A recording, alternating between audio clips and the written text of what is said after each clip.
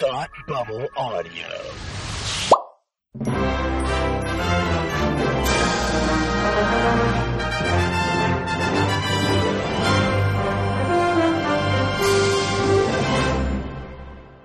Hi, and welcome to Academy Rewind, the fortnightly podcast where we're taking a look at the Oscars from years past. I'm Tim, and with me, as always, is my man who loves Quentin Tarantino. Palmer, how are you today? Well, sometimes it makes me sad. Tim being gone, I have to remind myself that some birds aren't meant to be caged. Their feathers are just too bright. And when they fly away, the part of you that knows it was a sin to lock them up does rejoice. But still, the place you live in is that much more drabbed and empty that they're gone. I guess I just miss my friend. I'm right here. Oh, hi. Hi. That was excellent. I was looking at my phone. I didn't see you there. Oh, thank you. Thank you. Hey, here's the deal. Hey, okay, Sparky, here's the deal. I only do one take, so if you didn't catch that one. No, it's coming out. I just, the headphones sound weird to me, but I think it's working. Yeah. Is it coming in both ears? No, it's still only 1 ear for me and 1 ear for you. All right, well, this might be stereo for everyone. Woo! If it's not, I figured it out in post. That's what matters. Okay. Well, anyway, Palmer, we're here to... We'll fix it in post. Fix it. We're doing it live. Anyway, we are doing it live, actually. Yeah. So you can find us down at 123 Fake Street for our for our live show. Palmer, we're here to talk about the 1995 Best Picture nominees for the Academy Awards. They are as follows: The Shawshank Redemption, Four Weddings and a Funeral, Pulp Fiction, Quiz Show, and Forrest Gump. Mm-hmm. Palmer, what won Best Picture? Forrest Gump. Forrest Gump won Best Picture. Yeah. Yeah. Honestly, this might be the best year we've ever had. Honestly, this might be a year that we're doing this season. Good for you. All right. That's something. All right. I really enjoyed 4 out of the 5 of these movies. I really enjoyed the 4 weddings, but not necessarily the funeral. I did not enjoy that funeral. Actually, I was quite sad. Yeah. All right. So there will obviously be spoilers for all of these moving forward. Palmer, let's start with potentially your favorite, but I'm not sure. The Shawshank Redemption. Okay. Since you went to go quote it, I thought that was a great way to go. Directed by Frank Darabont, written by Frank Darabont, based on the short story By Frank Darabont? No, by Stephen King, Rita Hayworth and The Shawshank Redemption, starring a lot of people, but I chose the following: Tim Robbins, Morgan Freeman, Bob Gutton, and Clancy Brown. Good job. I thought those were were good choices. 2 good guys, 2 bad guys. You know. Bob was the warden, right? Yes. Yeah. Okay. Yeah. This movie was nominated for Best Picture, Best Leading Actor for Morgan Freeman, Adapted Screenplay, Cinematography, Sound Editing, and Music. It won 0 Nothing. awards. The Shawshank Redemption won 0 awards. Yep. In case you have not seen it, the plot involves 2 imprisoned men who bond over a number of years and eventually find redemption through certain acts. Yes. The end. They found love in a hopeless place. They found love in the hopeless place. I've seen The Shawshank Redemption a bunch of times. We went to the theater to see it live. They just had a Fathom Events this month, or actually, no, last month. By the time this episode comes out, it will be many months. But that's okay. At some point, there was a Fathom event because it was the anniversary. That is correct. And it was lovely to see this film on the big screen. Yeah. Shawshank, in a way, this feels like an unfair year because Shawshank Redemption is one of my top 10 films. I love it to pieces. I can thank TNT for that because he used to show it all the time, just over and over and over again. So I grew up watching this movie before I even knew half of the stuff that was going on in this movie. I think Mommy, they're at sleepaway camp. They're at camp. That looks like a terrible camp. I do not want to go there. I think it is a well-constructed movie from top to bottom. And there are no weak links. And I don't want to say that's a detriment to the film, but because it's so cohesively well done, I think that's maybe why it doesn't end up winning anything, just because it's nothing actually stands out from the crowd. That's true. I think it does pretty much everything really well, but I don't know if it does anything great. I think its narrative structure is probably what wins it for me. So just take like Morgan Freeman's like meetings. Like he's young, he's middle aged, and he's on the older side. And the way he approaches every single one of those meetings, but not even just like his acting or the script, but who's at the table and what they're saying to him and how they respond and what it looks like, and it's all very methodically processed. Yeah. And I think. Honestly, I didn't even really notice it until watching it on the big screen. Okay. Which is strange. But it was the big screen that kind of led me to see all the intricacies. Yeah. I will say I think the weakest point in this movie is Tim Robbins. Ooh. And while I don't think he did a bad job playing Andy Dufresne, I think when you put him up against all of the other characters and actors in this movie, I think he's playing a character that is very out of place. Like the way his speech patterns go, and he's very meticulous and very drawn out when he talks. But isn't that the point of Andy Dufresne, is that he doesn't exactly fit in, and that's right. why he escapes? Well, no, he escapes because he wasn't meant to be there. Well, exactly, but that's the whole point. So you have, oh my gosh, what's his name? Morgan Freeman. No, the guy that hangs himself. Brooks, thank you. You have Brooks, who is of Shawshank, and, doesn't want to leave, and Morgan Freeman gets to that same place, and the only reason that he doesn't end up like Brooks is because of Andy Dufresne, right? And it could just be like the character of Andy Dufresne. I don't jibe with sometimes it's a chore to listen to him talk for many lines on end. Like if he's having a monologue, it's all right. All right, you got like 15 lines. Can we go a little bit faster, Andy? You know, I actually kind of understand that, but also he's got time. You know, he's got to take his time with the lines because he's got to take his time whittling through the wall. So he's just letting that he's time just there doing a out. Shakespeare soliloquy while he's hammering. Exactly. I mean, you got to pass the time. You got to pass the time somewhere. I thought the prison looked about as good as a prison can look. Mm-hmm. You know, it was a very nice. The wide shots in the movie of the prison in the grounds all look very good. Frank Darabont is really good adapting Stephen King stuff. He's kind of made a career of it. He kind of has, and then stuff that's akin to Stephen King, because Frank Darabont, Walking Dead, The Mist, right? Which is Stephen King. Yeah, I know. Walking Dead's not, though. But right. I said akin to. The Woman in the Red House or something was another. There's a Stephen King short story. And it's, Rose Madder? No, it's called like Woman in the Red House or Woman and the Red House or something. Yeah. I know it's got the word woman in red in it. I don't remember the rest of it. That was a TV movie or something like that. It was a right? short that Darabont directed. Okay. And that's how he first got into like adapting Stephen King stuff. Oh, I'm thinking of something different then. Okay. I'm thinking of whatever. There was a TV movie.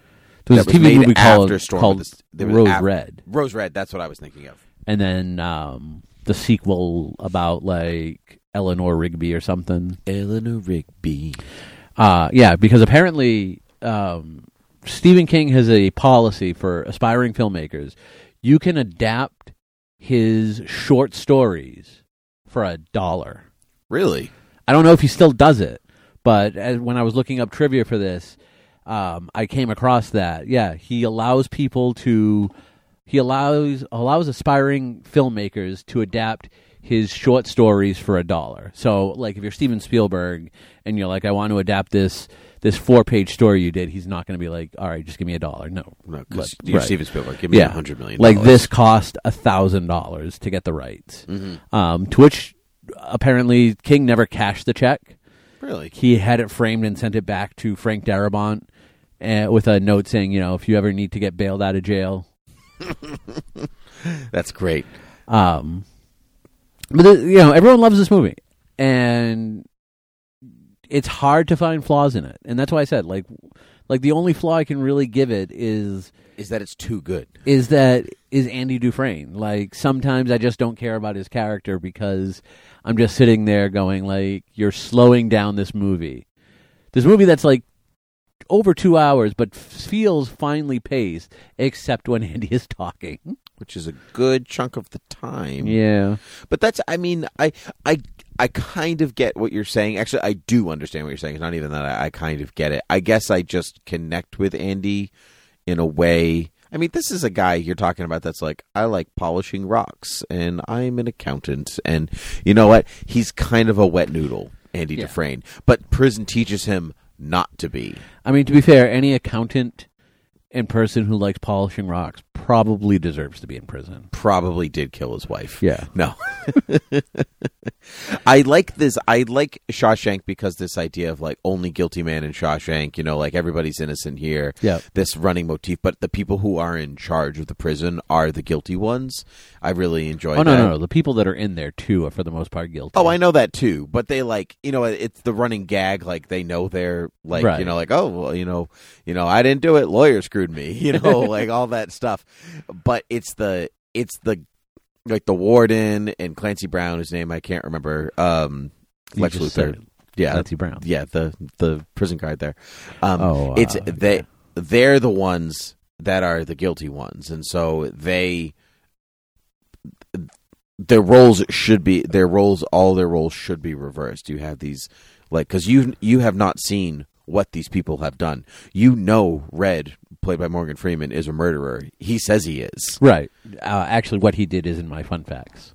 Oh, really? Yeah. Oh, well. Because everyone loves Red, so I'm like, I need to give you the reason why he's in Shawshank. Oh, please do. Actually, so that's a great time. Why don't you segue right into fun facts? So Andy and Red's opening chat in the prison yard, in which Red is throwing a baseball, took 9 hours to shoot. That is horrifying. Wait a second. It gets better. Morgan Freeman threw the baseball for the entire 9 hours without a word of complaint. He showed up for work the next day with his left arm in a sling. Wow. Yep. Wow. In the movie, Red says, "I committed murder," when Andy asks him why he's in Shawshank. The novella explains it in detail. Red is serving 3 life sentences for murdering his wife, his neighbor's wife, and his neighbor's son. Red disconnected the brakes on his car in order to kill his wife and collect the insurance. He did not plan on the other 2 being in the car. Oh. Wow, that's terrible. Yeah. The American Humane Society monitored the filming of scenes involving Brooks's crow. During the scene which he feeds it a maggot, the AHS objected on the grounds that it was cruel to the maggot and required that they use a maggot that had died of natural causes. One was found and the scene was filmed. By gosh. Yes. Wow. Also, Brooks is in jail for killing his wife and son after losing at poker. Well, I mean, yeah, that's why I don't lose at poker. Yeah, I mean that's obviously. I like that Red. I think that Red in the novella is an actual Irishman with red hair, and that's why they call him Red. Right. But then Morgan Freeman, they said, why do they call, or Tim Robbins, like, why do they call you Red? He's like, maybe it's because I'm Irish. Well, I mean, they tried to get, or they had other people like Clint Eastwood and the ilk come in to... Famous red-haired Clint Eastwood. Yeah, famous red-haired Clint Eastwood. I believe it was Clint Eastwood, Chevy Chase, Bill Murray. Chevy Chase. Like, these were all people they tried to get for Red. So they tried to get a white person for Red, or a famous white person for Red. Never really came about. So when they decided on Morgan Freeman, they were like, no, we're going to leave that line in. Like, that's a good... That line's even better now. Oh, my gosh. Yeah. Oh, my gosh. That's funny. I mean, this movie really jump-started Morgan Freeman's career. he'd been working in the industry for decades, but it was Shawshank where everyone went, "Oh, Morgan Freeman, you say?"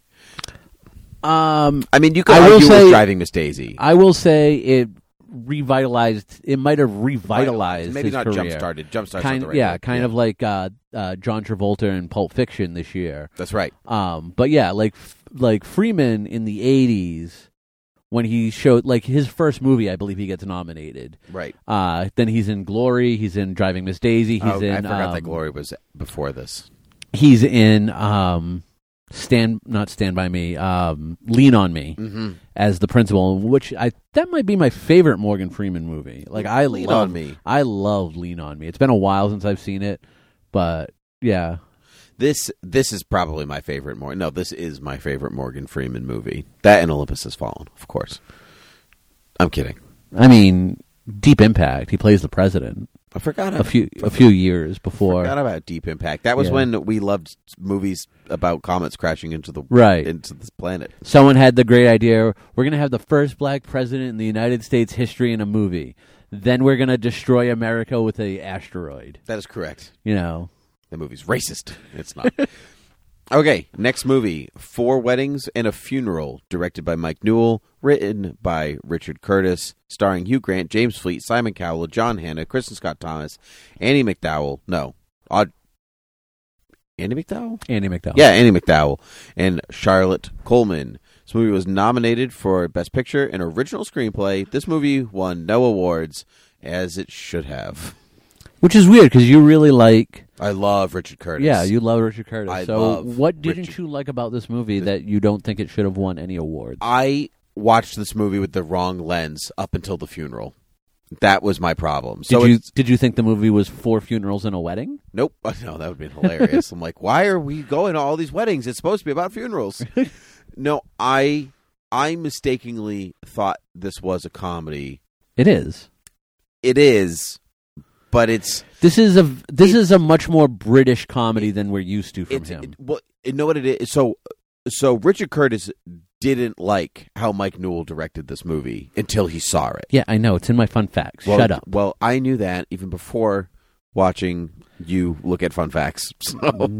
So you need a new fun fact. Well, no, I'm still going to use it. So okay. So they didn't like it until he saw what Mike Newell was doing with it, and the movie sets itself up as an absurdist comedy, but it's like without seeing it, it's an absurdist comedy.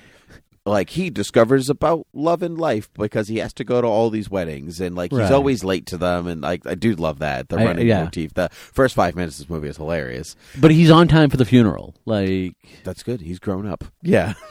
Well, no, he was going to be late for the next wedding. That's true. Which was his own. But they told him. Yeah, it was great. That was a good trick.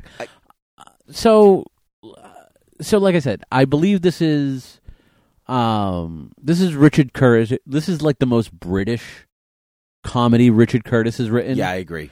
Love Actually, Notting Hill, both of those I absolutely love. About Time. I don't love About Time. I do. That's my favorite one. I have to go back and rewatch it, but I didn't love it when I saw it in the theater.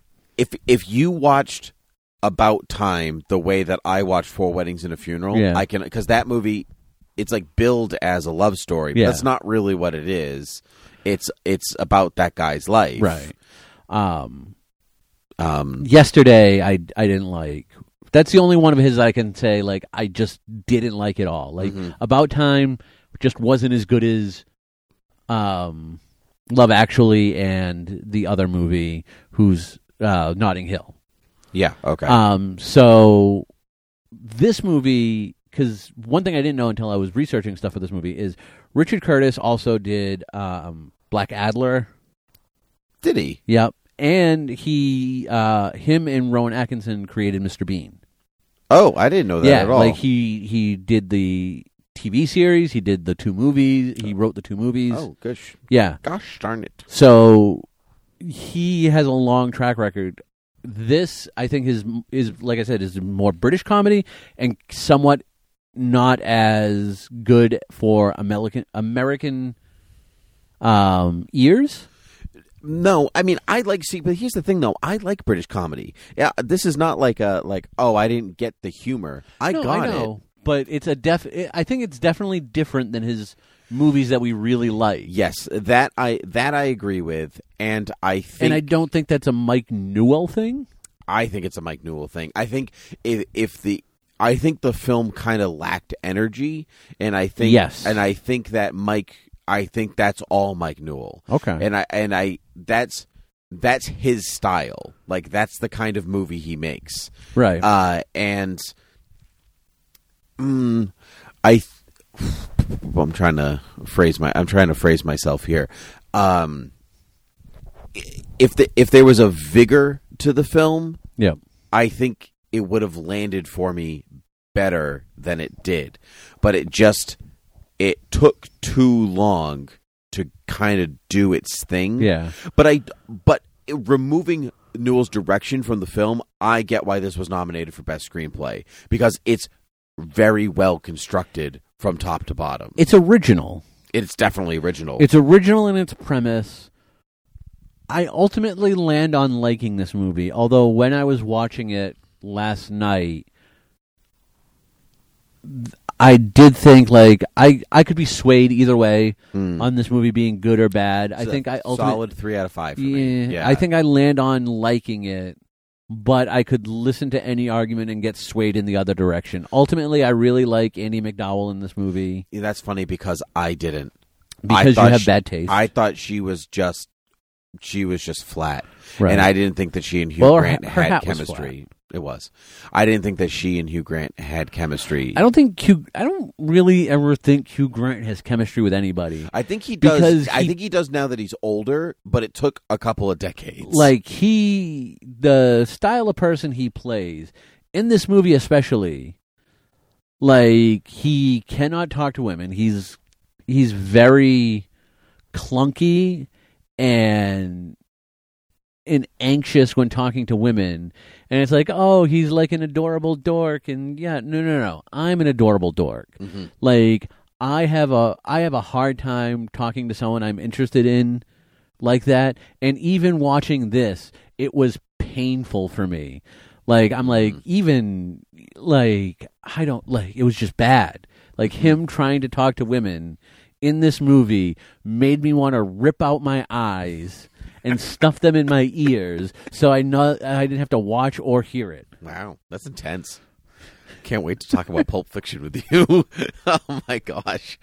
I get what you're saying. I like Hugh Grant's style, I guess, though this is not my favorite. I think, like I said, I think he gets better as he gets older. It's kind of raw here. But know who is great in this movie? John Hannah and Simon Cowell. Who the hell's John Hannah? Simon Cowell's boyfriend. Okay, yeah. Excellent. Yeah. Like I was, so the funeral scene, I was reminded of I'll Cover You. Like that. Yeah. I just wanted to I just wanted him to break out into I'll Cover You the whole time. But I did like the poem that it was excellent. That was such a great poem. So I will say, like, another knock on this movie is like the best part of the movie ends up being Simon Cowell, and his is the funeral in the title. So it's like at one point you're like, oh, why did you have to kill off the better part of this movie? You know, it's funny because by that point in the film, I had forgotten that it was 4 weddings and a funeral. Right. So like he has a heart attack or whatever it is, and I was like, oh no, I hope he's okay. And I'm like, oh wait. Shoot, there has to be a funeral. Right. It's a self-fulfilling prophecy, right? It really is. Or you could just argue that Hugh Grant's wedding was the funeral. Well, no, he doesn't get married. No, he doesn't. Andie MacDowell's wedding could have been the funeral because she's marrying the wrong guy. Andie MacDowell. That's why I said Andie MacDowell. That's not right. My Google Doc rewrote Andie MacDowell to be Annie MacDowell, and that's not right, right? No, it's Andie MacDowell. Andy, like Andy Amos Dufresne. and Andy. Yeah, like Andy Dufresne. Right. Yeah, okay. It rewrote it as Annie. And I didn't hear you. I thought I heard the D when you said it anyway. Oh, no, I just made it because my nose is a little stuffy. But that's like, I knew it wasn't right. Okay. Because I always get Andie MacDowell and Audra McDonald confused, but just because the names are similar. Different. I know, but the names are similar. They're almost the same letters. If you say so. They are. Do you have fun facts for me? I do. Backstories are giving in a deleted scene. Charles, Matthew, and Fiona were at university together. Gareth was a lecturer. Scarlett was found under Charles' kitchen table after a party and has lived there ever since, which is my favorite backstory That's of all awesome. of them. I wish that was the thing that actually got spoken about in the film. The character of Carrie was voted one of the most annoying film characters of all time in a British online poll. But Britons hate Americans. They still... Yeah, I see, but I agree with them. No, I think she is they're annoying. still bitter about the Revolutionary War. Yes. I'm sure that's it. That was why they were like, "Oh, she's an American," like when they revolted against us.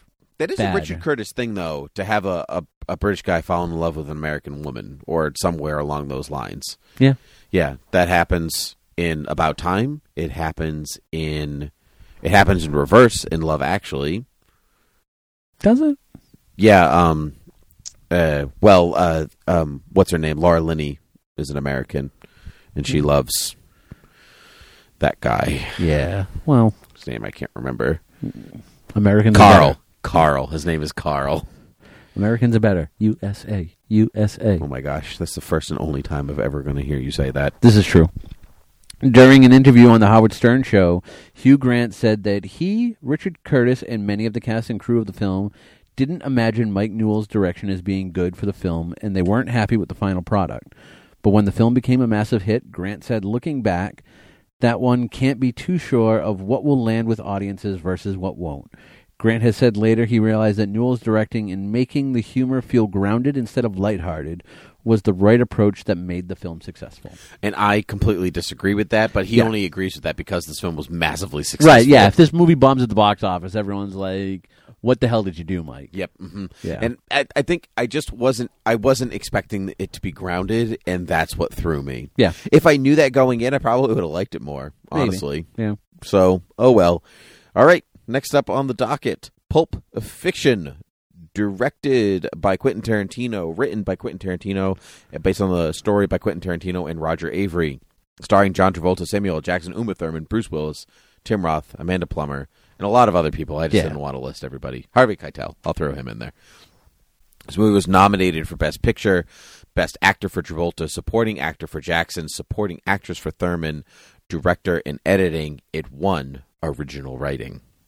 The plot revolves around two hitmen, a boxer, a gangster, and his wife, and a pair of diner bandits, and their interwoven tales of fun and terror. Mm-hmm. Palmer, what do you think of this movie? I don't understand why this movie is loved as much as it is. I do. I don't. I don't necessarily totally agree with it, but I get it. No, I definitely don't. So here is... We're going to take you to my own school here. Oh. Uh-oh. In the segment that I'm going to call Professor Palmer's Points on How to Make Your Film Better. Oh, I can make this film good. Okay. Because there's some good elements to it. But first what we got to do is we got to take the script. Mm-hmm. We got to take out the whole opening diner scene. Nope, disagree. Nope, continue. Gone. It's gone. Why? Because I would have already torn out that page. But it sets up the end. No. Wait for it. We get rid of the opening diner scene. We get rid of the whole Mia and Vinny stuff. Gone. Mia's Uma Thurman, right? Right. Yeah, I agree with that, actually. We get rid of that. We cut down the in-between scenario of him and Samuel L. Jackson going on a hit. Because obviously that's their job. Mm-hmm. So we see that as part of their job. Now, I don't think it needs to go on nearly as long as it does. Mm. Because that was just like Quentin Tarantino be like, I'm going to write this because I'm so great. No, you're not. Shut up. Then we get to the boxer stuff. Mm-hmm. We're going to leave that intact. Okay. But we're going to come back to it. We go back now to Vinny and Samuel L. Jackson, trying to dispose of the dead body that Vinny accidentally shoots in the car. Mm-hmm. I believe all of this was just written so Quentin Tarantino could say the N-word multiple times. That's gone. All of it. That entire part of the story, gone. See ya. serves no purpose. Although we get Harvey Keitel and his character I really love. So maybe we save some of that and put it somewhere else in the film. Okay. And then the closing diner scene, gone as well. This movie just needs to be about Ving Rhames and Bruce Willis's story. Expand it, find ways to fit some of the better elements in the movie into it. You don't need to have this segmented movie that doesn't ultimately come together other than the fact that Vinny Vega is in every story. And this movie becomes somewhat tolerable. I can understand where you are coming from, but I think that misses the point of the structure of the narrative. I don't care what the point of the structure of the narrative is. It was done horribly bad. No. So, gone. I fixed your movie. No. You're welcome, Quentin. Yeah, that's the part that I don't agree with. So Quentin Tarantino is known for the idea of play. This is what makes his films kind of independent, that he changes the idea of the classic Hollywood ABCD plot in a structured linear order, and Pulp Fiction famously shifts that order around in a non-linear fashion. But well, not exactly Rashomon, but pretty close. But the narrative is reflective of the inconsistencies of the characters and their ambiguity. So, like, instead of asking what's going to happen, you start asking why is this happening and why is it happening this way, and that's what the characters are asking themselves in this philosophical discussion of why things are the way that they are, and and you ask that about the story, but you also start asking that about the characters' lives, and then maybe your life, and it's a reflective experience that way. And so, if the movie was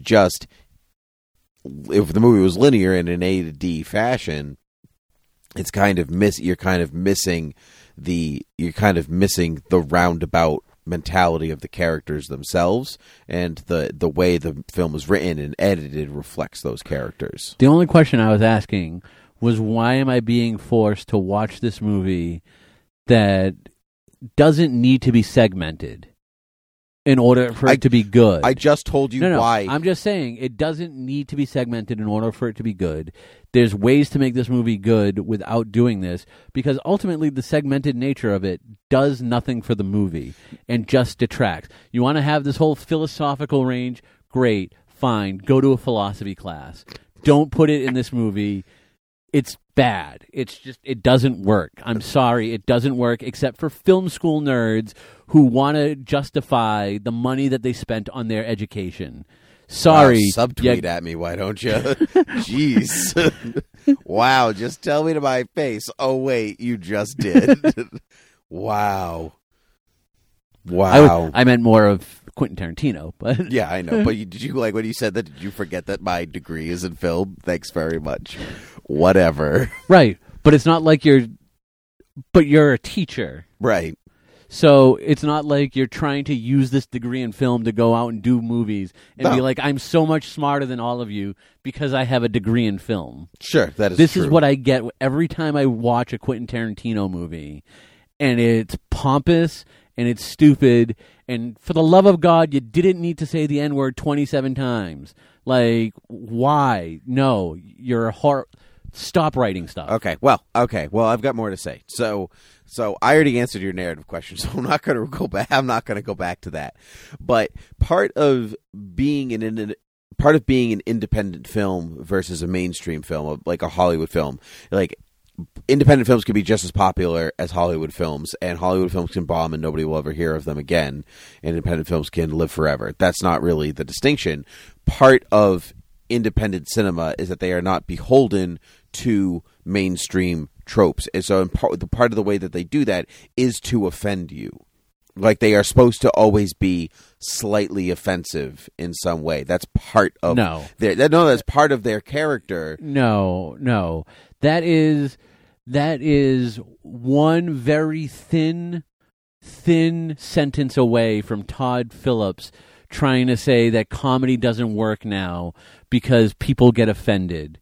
Like, No, comedy doesn't have to offend. Movies don't have to offend. You choose whether or not to offend. No. I see what you're saying, and I'd agree with that. You don't have to be offensive to. You don't have to be offensive to be a comedy. I get that. Like I see 1950s television sitcoms, But even said something like "I Love Lucy" is built upon like men are like this and women are like this, and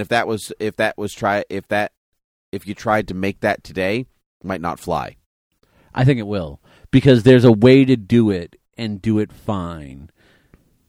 Yeah, you do it fine. You don't maybe do it great. You do it fine. No, I mean like fine in the way of it's not going to upset anybody. Sure. Like there's no one taking to the streets and saying we should scrub the history books of I Love Lucy. No.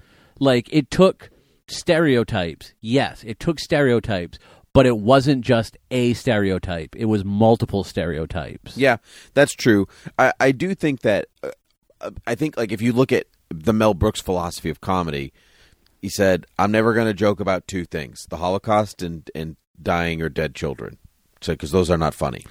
Everything else is fair game." And and I think comedy is a slightly offensive. It is a slightly offensive trait, and you have to be okay with being slightly offended. And it could be extremely minuscule. Like, it could be that episode of the Dick Van Dyke Show where Laura goes through Rob's mail, and you could be like, "Oh, I do go through my husband's mail," or "My wife does go through my mail." Ha ha ha ha. Slightly offensive. It called you out, but it's not really calling you out. So it depends on how willing you are to jump at something and not jump at something. Independent cinema, that is truly part of the independent thing, because Hollywood mainstream film is not going to offend you. It is across the board, even with ratings, supposed to be like within a box, because that's what you expect it to do. And independent cinema is supposed to be outside of that box. And so I'm not saying that all independent films are offensive. The Lord of the Rings is an independent film. It's not offensive. The Star Wars you can't have a $300 million million budget and you can. No, because, you cannot. Yes, you can. No. Yeah. I'll give you Star Wars. I'll give you Star Wars, the first one. If they are independently funded by not consider one of the major mainstream, New Line Cinema was a mainstream. No, it wasn't. Yeah. No, it really wasn't. They'd been around since the 80s. That doesn't mean anything. Your mom and pop corner store can be around since the 80s. That doesn't mean you're a mega corporation. They could be. You don't know. But they're not. You don't know how many mom and pops Walmart owns? That's not what longevity doesn't make mainstream. It's how much revenue they're bringing in. New Line wasn't bringing in a lot of revenue. If Lord of the Rings didn't work, New Line would have folded. No, they wouldn't have. I literally have read a book about it. New Line is owned by Warner. Not when Lord of the Rings was made. Yeah.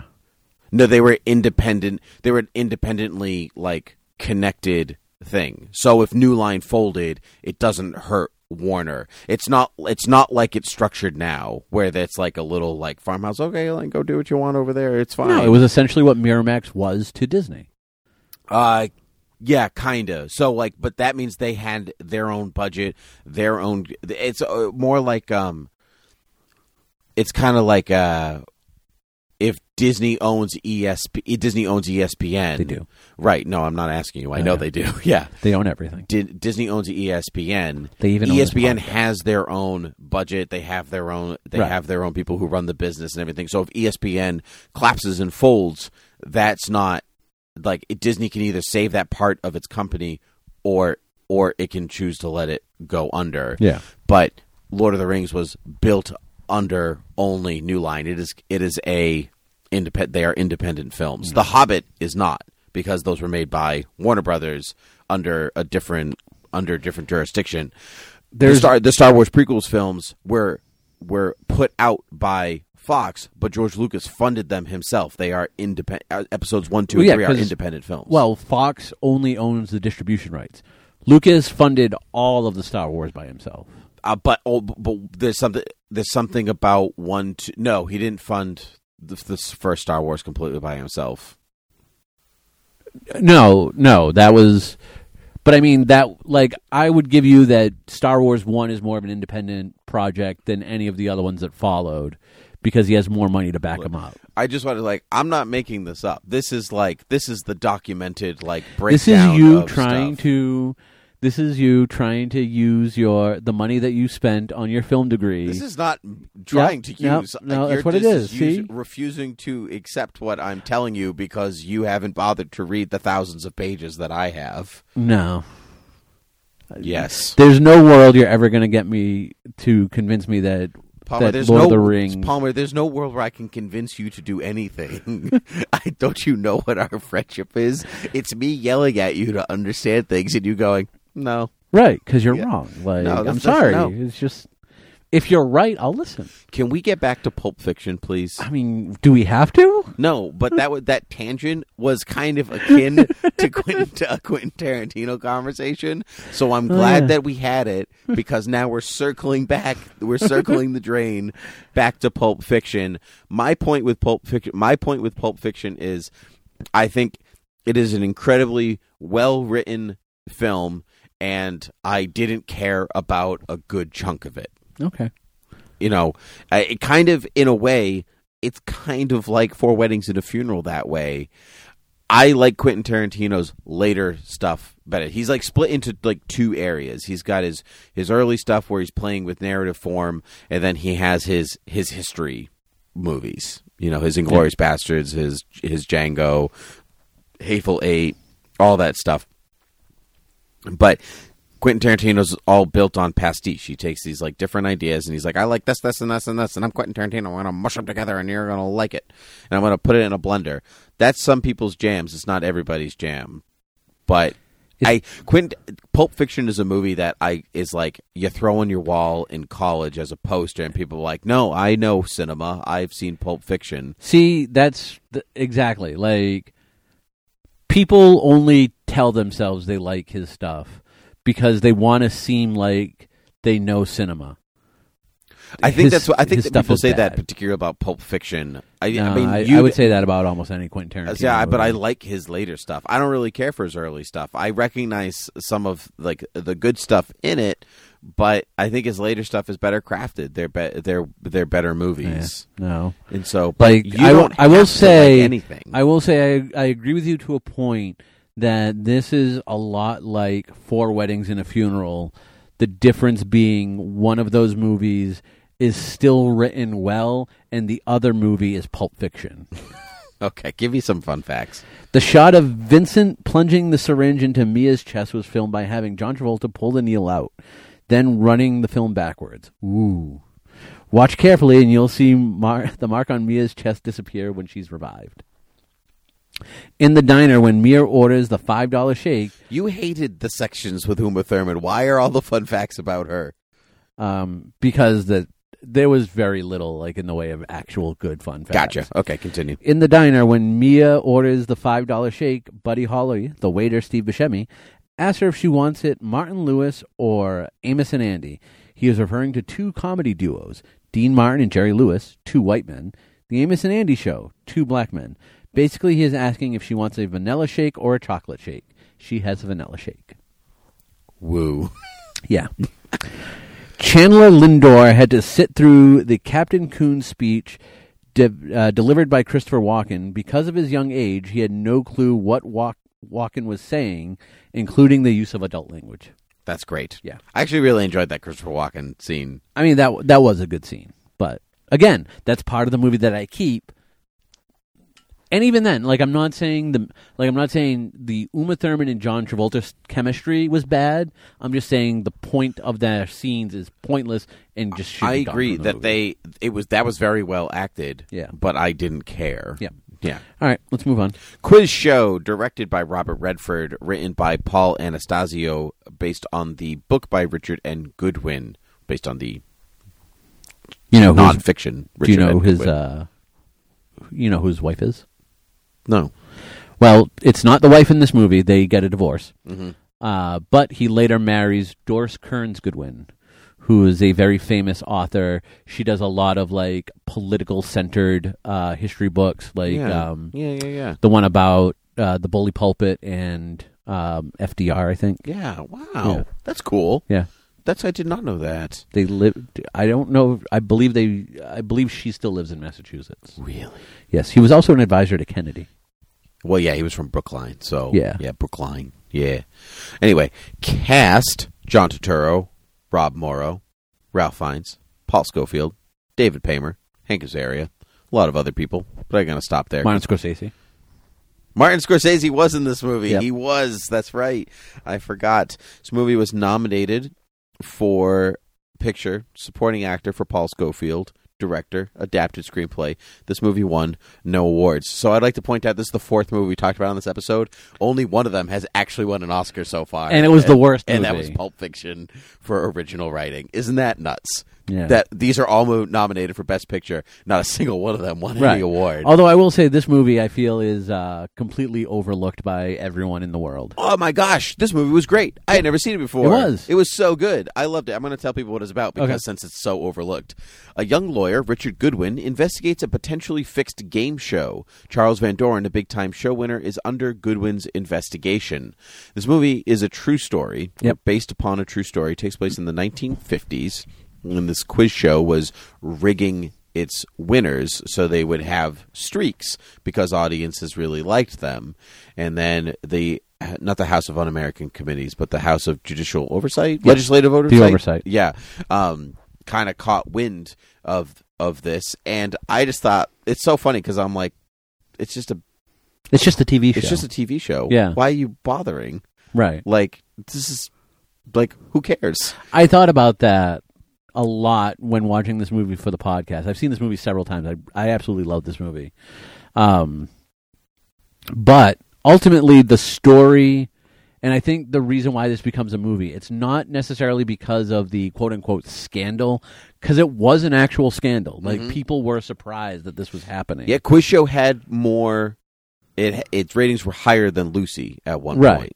And because of what happens in this movie, the quiz shows all but die until like the 70s when they're kind of revived as more puzzle game shows. But this is ultimately like the lengths that you would go to put yourself out in public.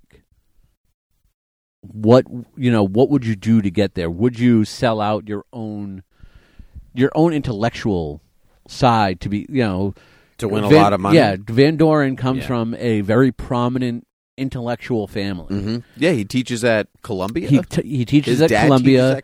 His dad teaches at Columbia. They're poets. They're writers. This is a very affluent family in America around this time. Now, it's weird because they talk about like him becoming rich off of this, but I've always kind of envisioned them being at least upper middle class. Sure. But it always seems every so often when they're like talking about money, like they're like lower middle at times. I would say maybe even generally middle class. Right. But I mean like, he did go to an Ivy League school. So but he could have gone on scholarships. He could have. And like he's not making bank being a teacher. No, because he's not a professor yet. Right. He's adjunct or he's an associate. Like he's an associate, I believe. He's not on a 10-year track. He's not making a lot of money. Right. No, and I'm not saying he's not, but I think the family comes from a very affluent place. Gotcha. So he ultimately decides to sell out his name because it is my name. It's kind of like The Crucible in that instance. Only in this case, instead of killing people, because that was really bad, you're just lying to them about the knowledge you have.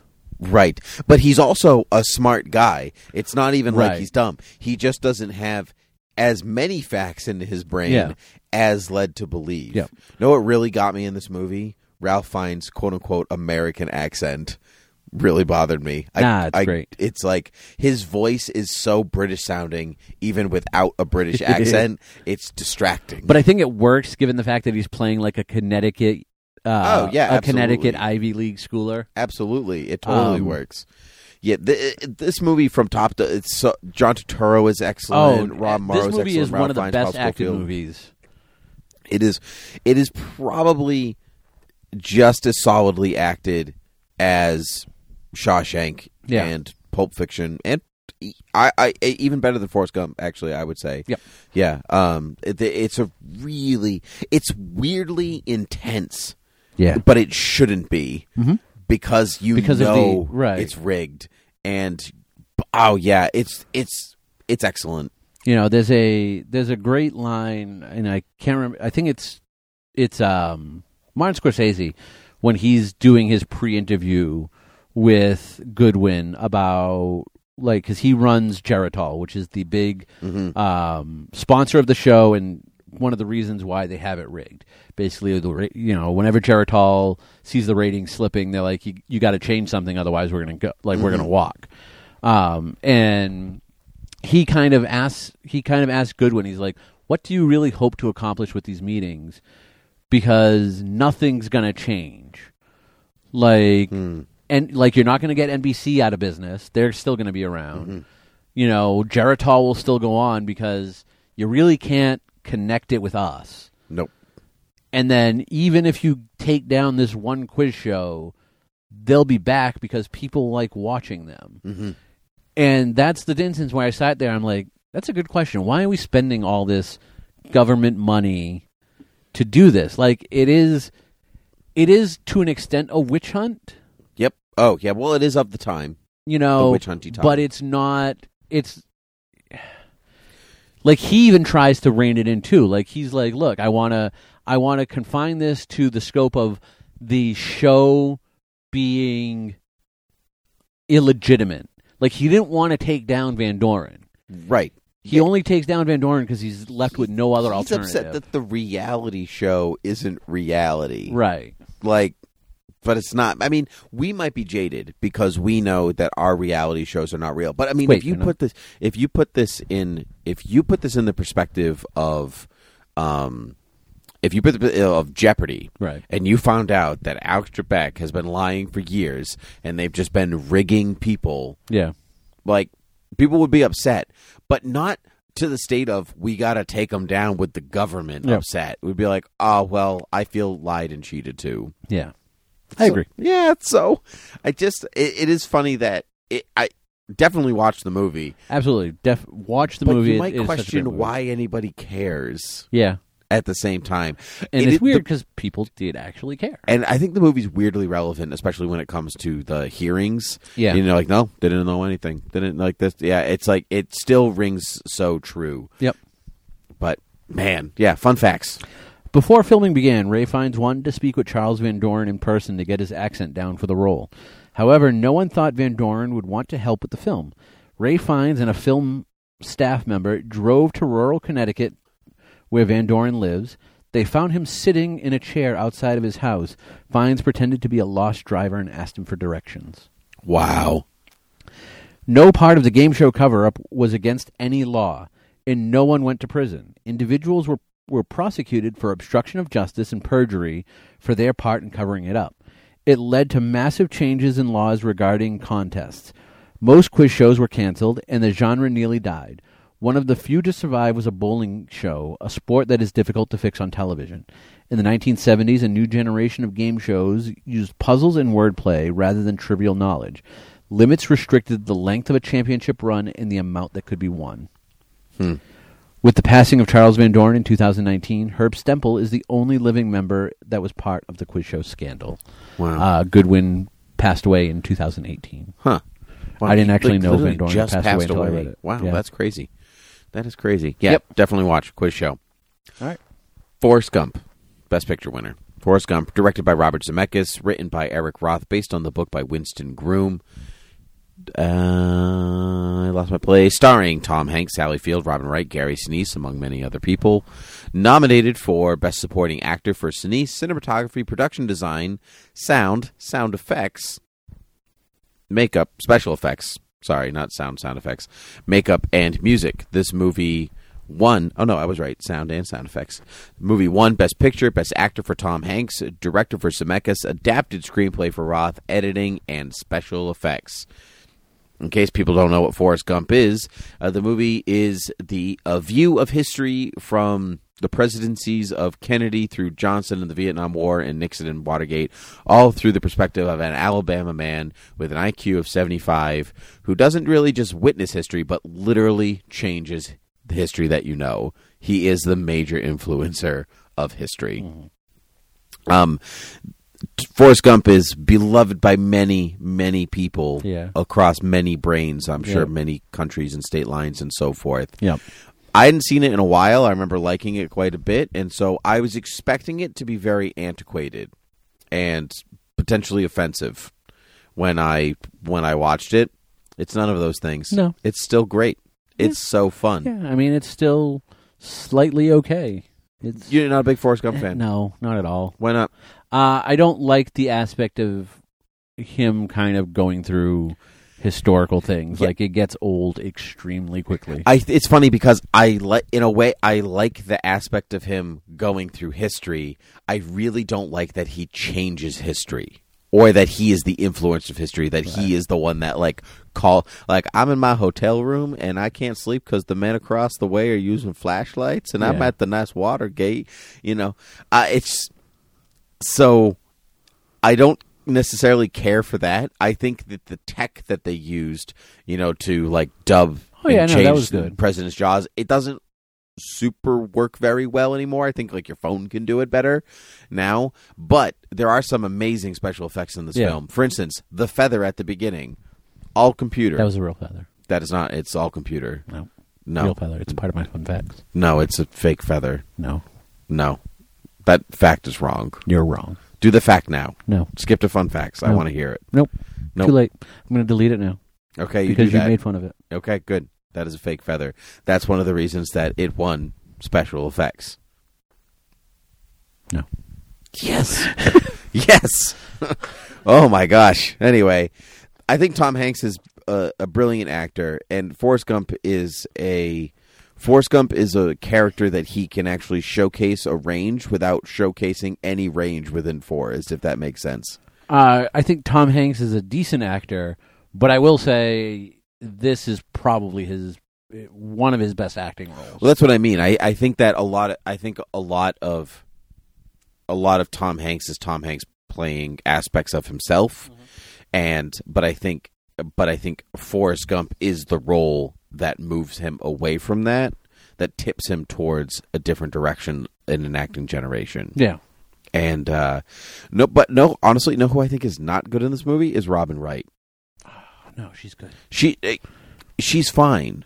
I think that's one of the faults of the films is that it's almost like it's kind of like Forrest's rise to the top through sheer means of being alive and luck, whereas it's Robin Wright's character Jenny's decline basically throughout her whole life. They branch in these two separate directions, but it spends so much time with Forrest that I don't really have a chance to super feel bad for Jenny. Here's the biggest issues I have with the movie, and I really like the acting in this. I like Robin Wright. I like Tom Hanks in this.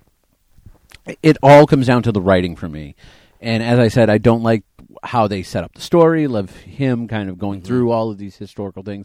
But I think you nailed it where he rises for no reason other than that's what the story says happens. Right. And she falls for no other reason than that's what the story says happens. Right. The characters don't seem to really have a lot to do except to go in the direction that they're told. It doesn't feel part of a real world. Mm-hmm. It would have been. I don't think it's supposed to because he's narrating. Right. So it's an unreliable narrator. Yeah, it's his perspective of history and his events, which is fine. I would have liked a story more. I would have liked to have seen Jenny's journey a little bit more. And then maybe I think there's a movie that could be done with Forrest and Jenny that concentrates more on them having a life other than having to get them from point A to the next historical point. Yep, I'd agree with that.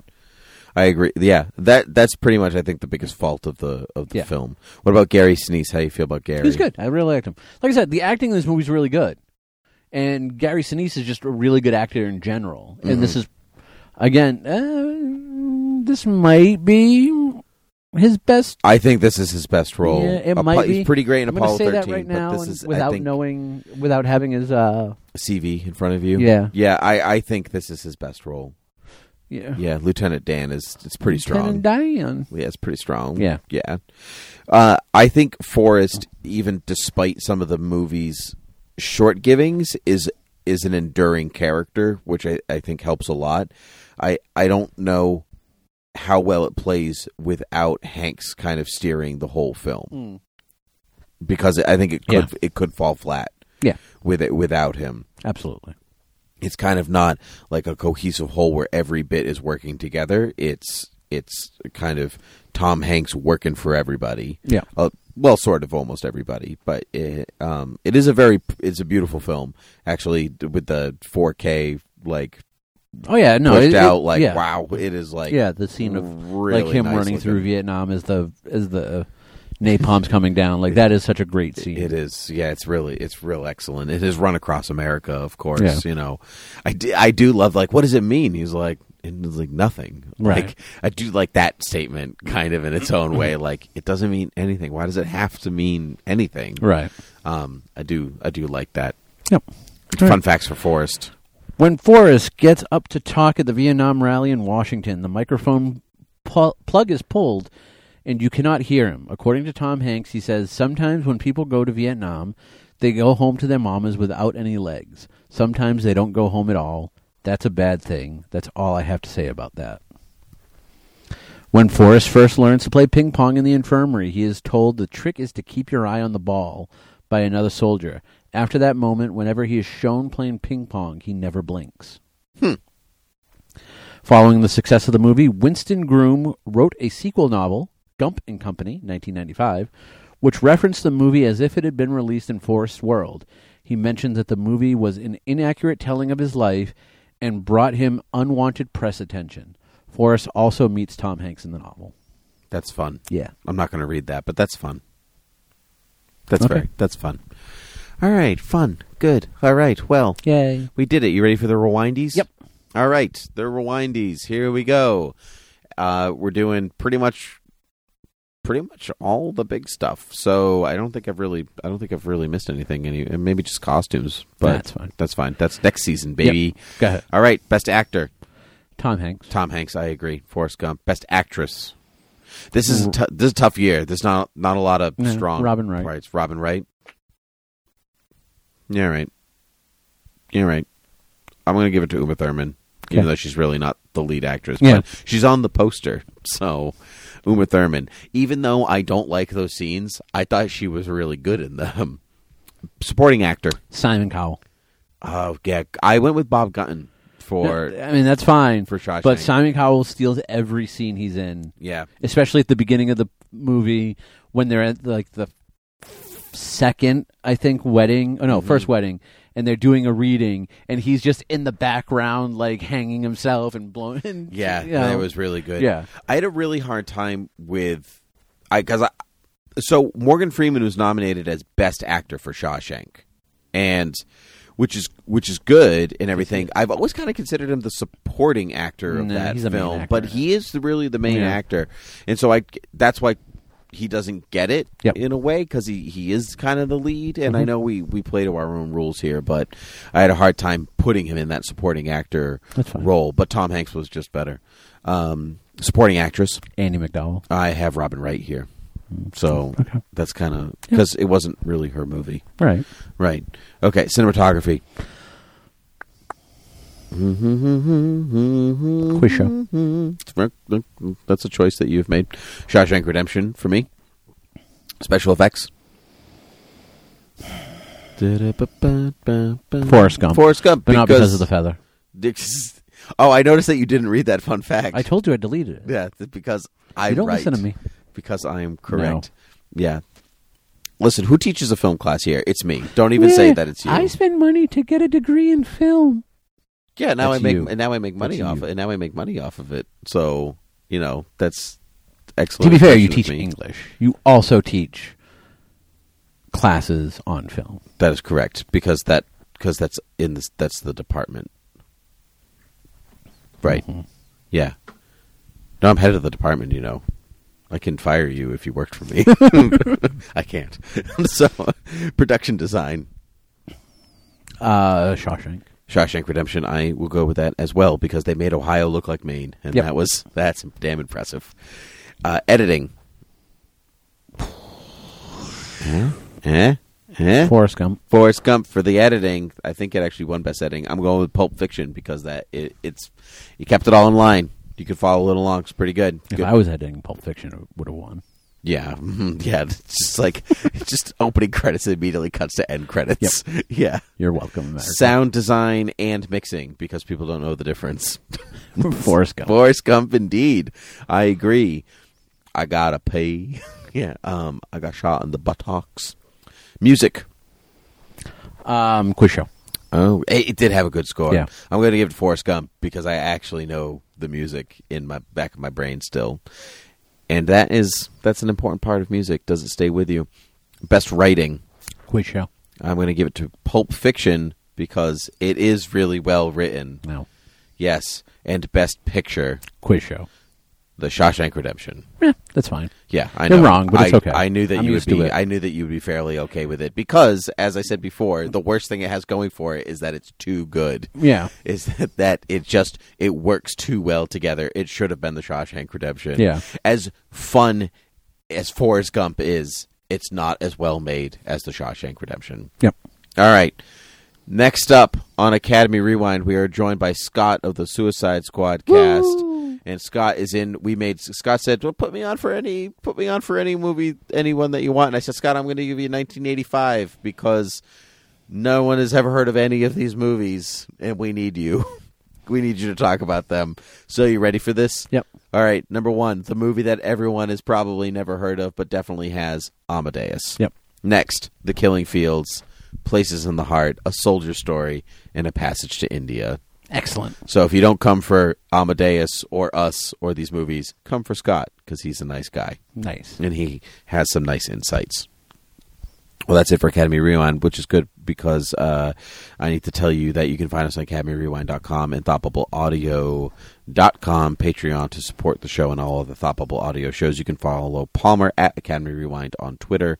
You can follow myself at Timothy PG-13. You can check out Palmer on Batwoman TV Talk on the Thought Bubble Audio Network, and you can check out myself on Read Up, Beer with Geeks, Supergirl TV Talk, and Tolkien TV Talk. I think those are all the shows that I do. Is that it? So, do you have anything else to say? Because they're playing us off. No, I have so many other people to thank. Oh, too bad. Bye. Bye.